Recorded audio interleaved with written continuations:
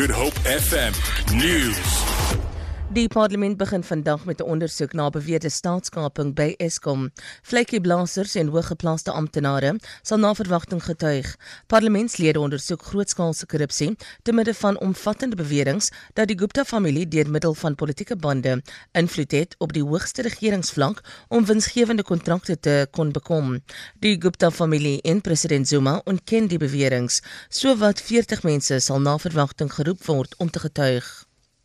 Die ANC in die Weskaap het 'n beroep op die provinsiale regering gedoen om die probleme by staatslijkhuise in Tygerberg en Soutrivier op te los, waar vertragings met lijkskouings ervaar word.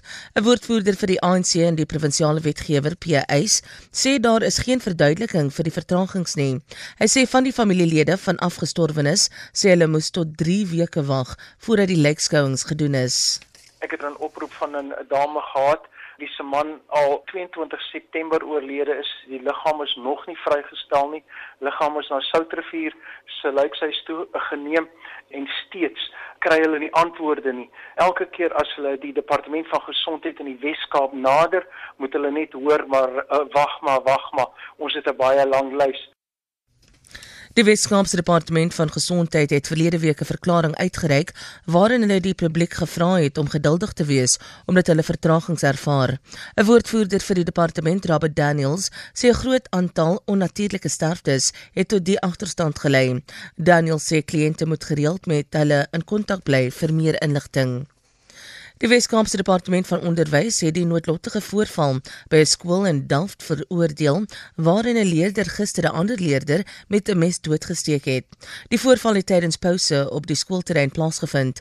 'n Woordvoerder van die ministerie, Jessica Shalve, sê al 2 leerders was in graad 9 in die Leiden sekondêre skool.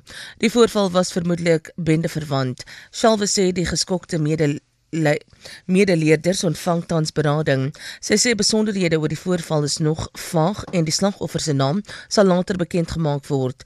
Onderwysamptenare sal die skool vanoggend besoek. Die polisie in Kaapstad het 5 verdagtes in hegtenis geneem in verband met die kaping van 'n vragmotor met sigarette in Bellville.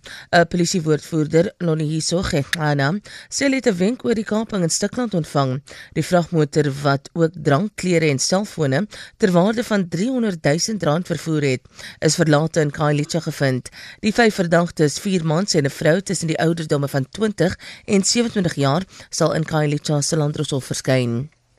Die rand verhandel tans teen R13.33 teenoor die Amerikaanse dollar. Die Britse pond kos R17.66, die euro is R15.69 werd, goud verhandel teen $1,292 en die prys van Brent-olie is $57.84 per vat. Vir Good Hope FM nuus, ek Sandra Rosenberg.